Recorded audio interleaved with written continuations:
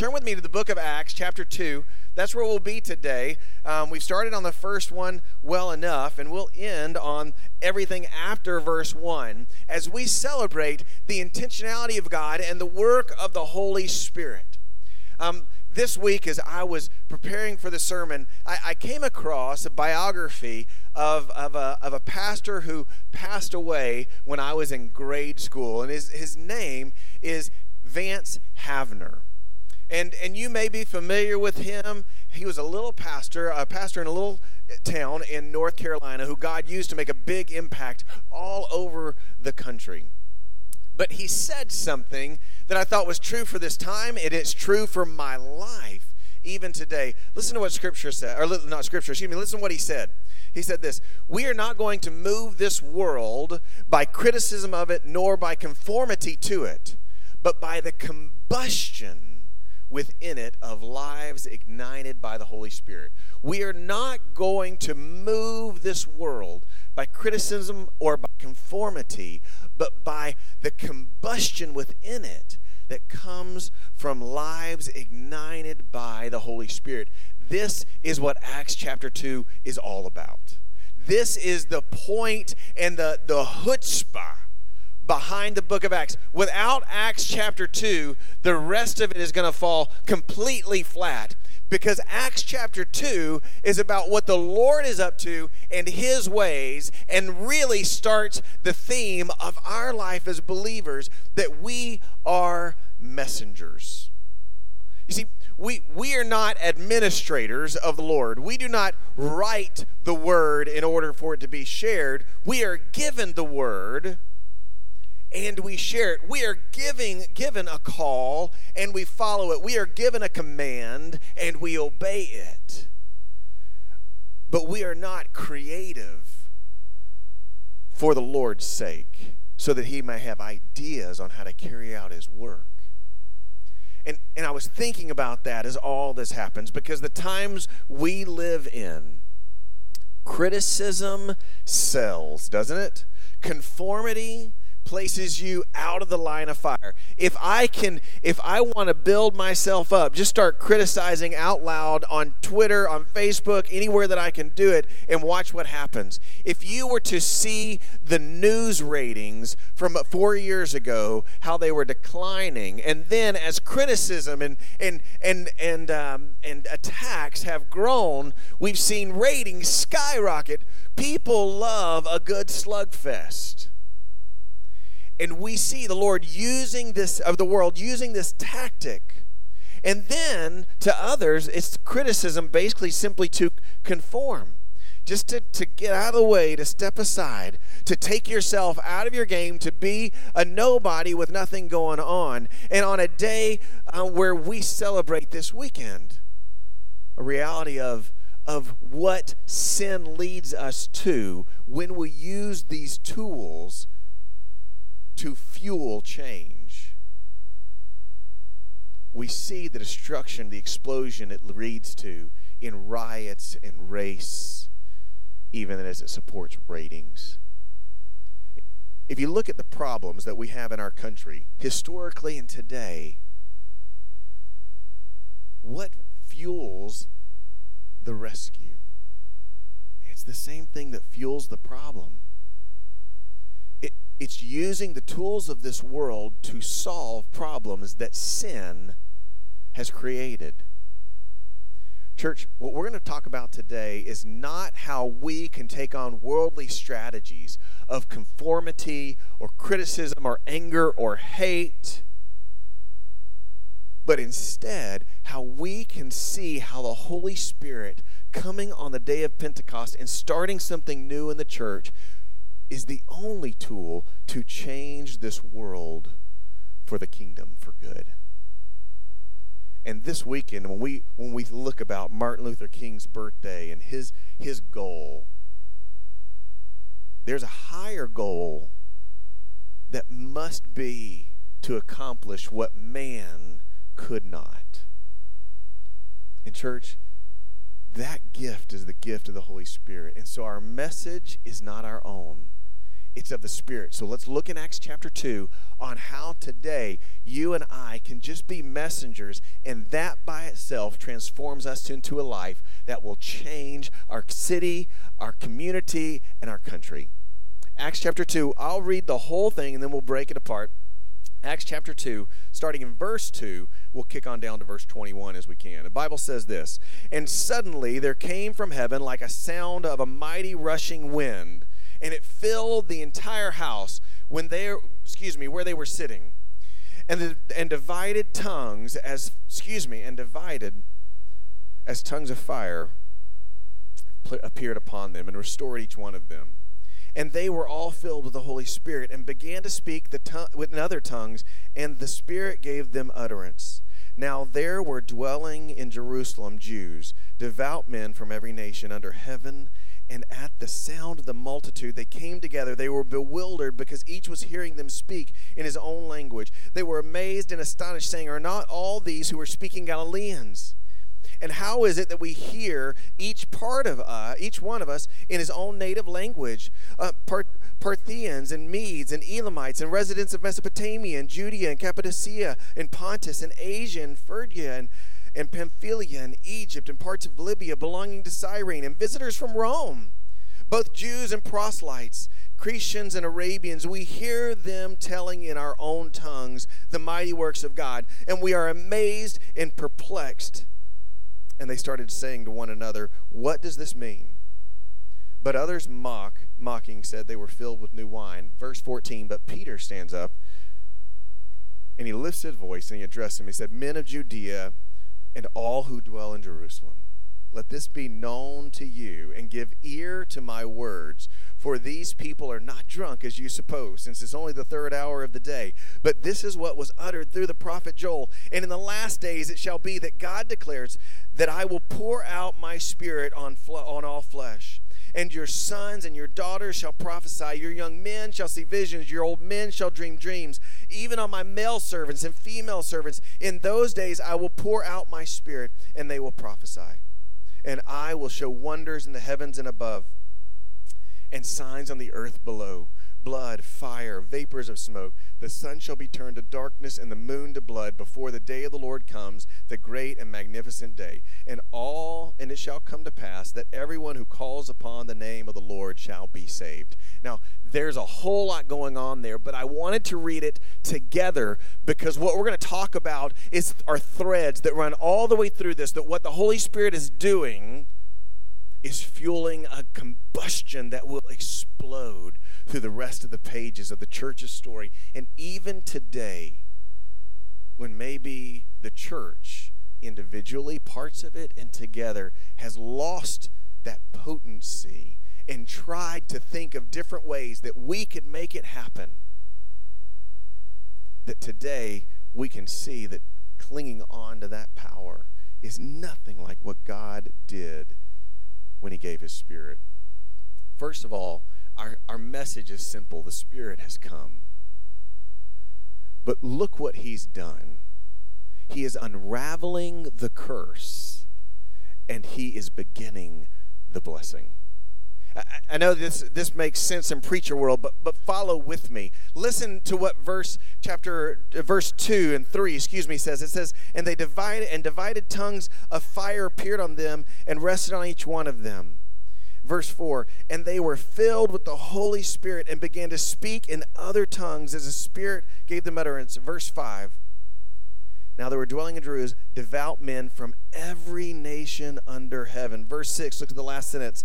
"Each one was hearing them speak in their own language." Verse 8, "Each one of us in our own language, we're hearing them." Verse 11, "We hear them telling in our own tongues the mighty works of God."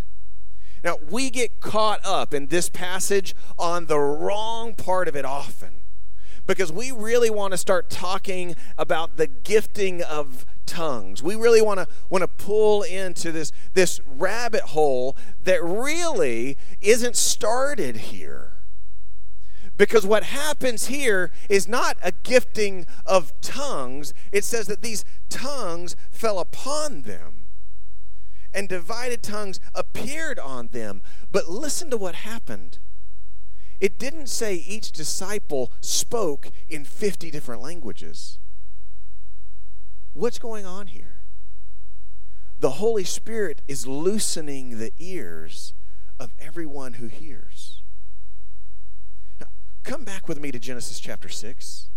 Because in Genesis chapter 6, we have the Tower of Babel. The people of God, or the people of the world, in one unison, in one design grab, said, we want to build a church and show God how great we are, and He can be our prize on top. They wanted to build it to the heavens. And so what did God do? He said, you are cursed. He cursed them, and He divided them out, and He broke apart their tongues so that they could not communicate, so that the confusion of their heart and their spirit was evident in their language, the curse. Now, look at what civilizations have tried to do since that day. We've tried to undo the curse, haven't we? And the bigger the civilization, the harder we get to it. We can find it in Rome. What did Rome do? Is it brought everyone together, different nationality, different places, different socioeconomic ranges, all of these things. Rome built roads. Rome gave gifts. Rome tried to make everybody unified again. And the way to do that is through language.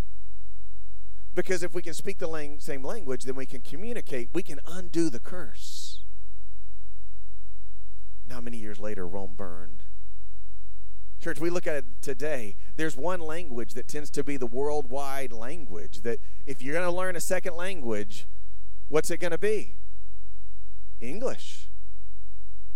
No matter what country you're from, like that's an important language to do. What are we trying to do? Since the fall, we are trying to undo the curse and bring about blessing through worldly means. But listen what Jesus teased when He talked about the kingdom in Matthew chapter 13. He says, he who has ears, let him what? Let him hear. You see, the curse is not undone by hard work for Jesus. The curse is not undone by good intentions for the world.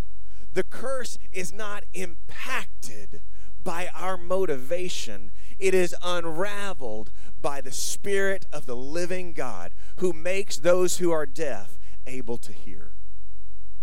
You see, church, our message about the Spirit coming and the kingdom to come is not one that we can hard work into someone else. It's something that comes through the gifting of the Spirit. You see, whether it's through the giving of Jesus and the gifting of the Spirit, we see the same thing. God creates a way to make His truth available. Have you ever thought about that when you're wondering how to witness? When you're struggling with what to do? Have you ever wrestled with, Lord, I don't know what to say? What if you and I believed, commanded and called by the Holy Spirit, it wasn't about what you were doing? And we realized that the freedom to unlock lives for all eternity, to blow up the chains of sin, came when you and I were simply messengers and the Lord loosened ears to hear. You see, that's what the Lord does on the day of Pentecost. Our message is not that the work is dependent on your eloquent speech, but is dependent on the Spirit's working. And the burden for His people fell that day. Why did the church start to boom? Because the pressure was not on the people, simply the reception to be messengers. It goes further, though. It's not just an unraveling of the curse and the Spirit bringing the beginning of the blessing, but it's more. And look at the words of Scripture, Acts chapter 2, verse 5. This is what it says. There were dwelling in Jerusalem devout men from under every nation. Verse 11, both Jews and proselytes. What that means is Jews and people who were not Jews who had converted to Judaism. In verse 17 and 18, it says in the middle of this, in the last day, God declares that I will pour out my Spirit on all flesh. Sons, daughters, they'll prophesy. Men will see visions. Old men will see dreams. Male servants and female servants. What happens here is the Spirit does what we can't do, what we strive for. He removes the barriers, and he's building a family. I mean, do you see that? I mean, we can see barriers all over our world. We see barriers of race. We see barriers of personality. We see barriers of sin. We see barriers of resources. We see barriers of houses. We have different barriers all over. And in fact, we might look and say it's the compartmentalization of those barriers that make our society stand. But that's not what the Holy Spirit says. The Holy Spirit says, I will take those barriers that have been manipulated as tools for men, that have been twisted to bring power, and I will show you that they were never meant to be barriers, but to be beautiful. And I don't know if you've thought about this before, but when you fell in love with your spouse, did you ever have this thought? Men, man, she is beautiful. Right? Ladies, do you ever have this thought? Man, everything about this man just makes me love him more. I remember when I picked up Christy on that first date. She didn't know it was a date yet. I just determined it was a date. And when I opened the door and she is there, she is just clueless to what's going on inside my body. And I said, hey, you ready? She's like, hey, David, good to see you. And I say, this is the most beautiful woman I've ever seen in my entire life. I mean, I'd known her for 12 years prior to that door opening. But on that day when the doors opened, my ears were able to hear, my eyes were able to see. A barrier needed to become family. Amen. You follow me? See, what Scripture says here is that what the Lord is doing is He is bringing together a family for Himself. That's why Paul says there will be no Jew nor Greek, male or female. He's not erasing identity, but He is simply bulldozing the barriers that man had put up. Church, we live in a society where the barriers are so big, the walls so long, the lives so far apart. Do you know that there is no worldly tool? There is no person we can elect. There is no portion we can hand out. There is no word that can come from our mouth that can tear down the barriers that sin has latched onto in this world. It doesn't matter how loud you scream or how quiet you withdraw. But our message is what we cannot do, the Spirit of God Almighty has come and done. It might seem little to you and I in this day, but for Peter to say, remember what God said in Joel, old, young, man, woman, servant, slave, it doesn't matter. Country, where you're from, what your background is, it doesn't matter. The Spirit is not erasing your identity, but He is revealing what you were truly made for. He is restoring and redeeming it. And it comes in the form of a family. Church, as you look at your message, as we turn on the news, as we have conversations in our schools, in our workplaces, in our homes, do you know that the Spirit is trying to tell you, stop working towards what you cannot solve, but submit and let me explode in your life and tear down the barriers and build a family? He is unraveling the curse. He is tearing down the barriers, and he is ending the season. I think this is what was most potent to me. The message that I was most encouraged by, because seasons feel long, don't they? I don't know if you thought about this, but good seasons seem too short and bad seasons seem too long. A compliment stays for a second, but a hurt word needs 10,000 weeks to recover from. It's amazing how sin traps us into it. And what we know is the seasons of this world seem like they're broken by moments of peace, but nothing lasting. But what the Spirit has come to do is to put an end to the season and usher in an era. Something that doesn't stop. It's something that doesn't end. In Acts chapter 2, verse 3, it said that tongues of fire appeared and rested on them. Peter says, in the last days, I will pour out my Spirit on them.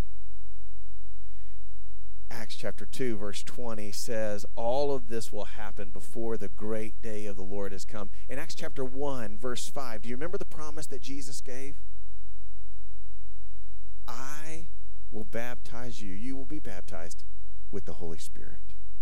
The word baptism literally means to immerse, but figuratively it means to identify with. You see, what the Holy Spirit has done is made permanent what had only been temporary. You see, before Pentecost, the Spirit of God rested on someone or anointed someone for a season and then left. We see the Spirit rest on people and even make them a prophet for a time and pull away. But we don't see it come and stay, and it certainly didn't come to everybody. You see, because in the Old Testament, God was showing and reminding us. He was building towards the Messiah, towards his Son, and the coming and the gifting of his Spirit. But in the New Testament, what we live in the shadow of is that through the coming of the Holy Spirit, God has brought about a new era. For all of his family, no matter where you've been or where you've come, to all who've had their ears opened, no matter what you've done, he is baptizing and pouring his Spirit upon you, not to make you exciting for the world, but to usher you into an era where he is at work, where his Spirit is with you always. When your prayers seem distant, when your life seems difficult, his Spirit is not far from you. When you disappoint God with what you say or done, his Spirit doesn't leave you. Jesus says, I won't abandon you, won't forsake you. Church, we have a message. And the message is not our own. Through the work of Jesus Christ, his promise has been given, and the Spirit of God is at work, opening the ears of the deaf, tearing down the barriers and building a family for himself. And this is not a season of hope, but this is the era of hope. Church, maybe this morning you and I just need to be reminded of that truth. Maybe this morning the power of the Almighty God needs to rest upon you in reality today. Maybe you're so discouraged and disappointed by what's happening out here. Maybe you're discouraged and disappointed by what's happening in here. The Holy Spirit is our message.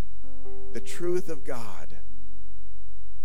We are messengers. Have you received the message of salvation yourself? Let's pray together. Father God, Lord, your commission is great. Lord, we know in the midst of all of this craziness,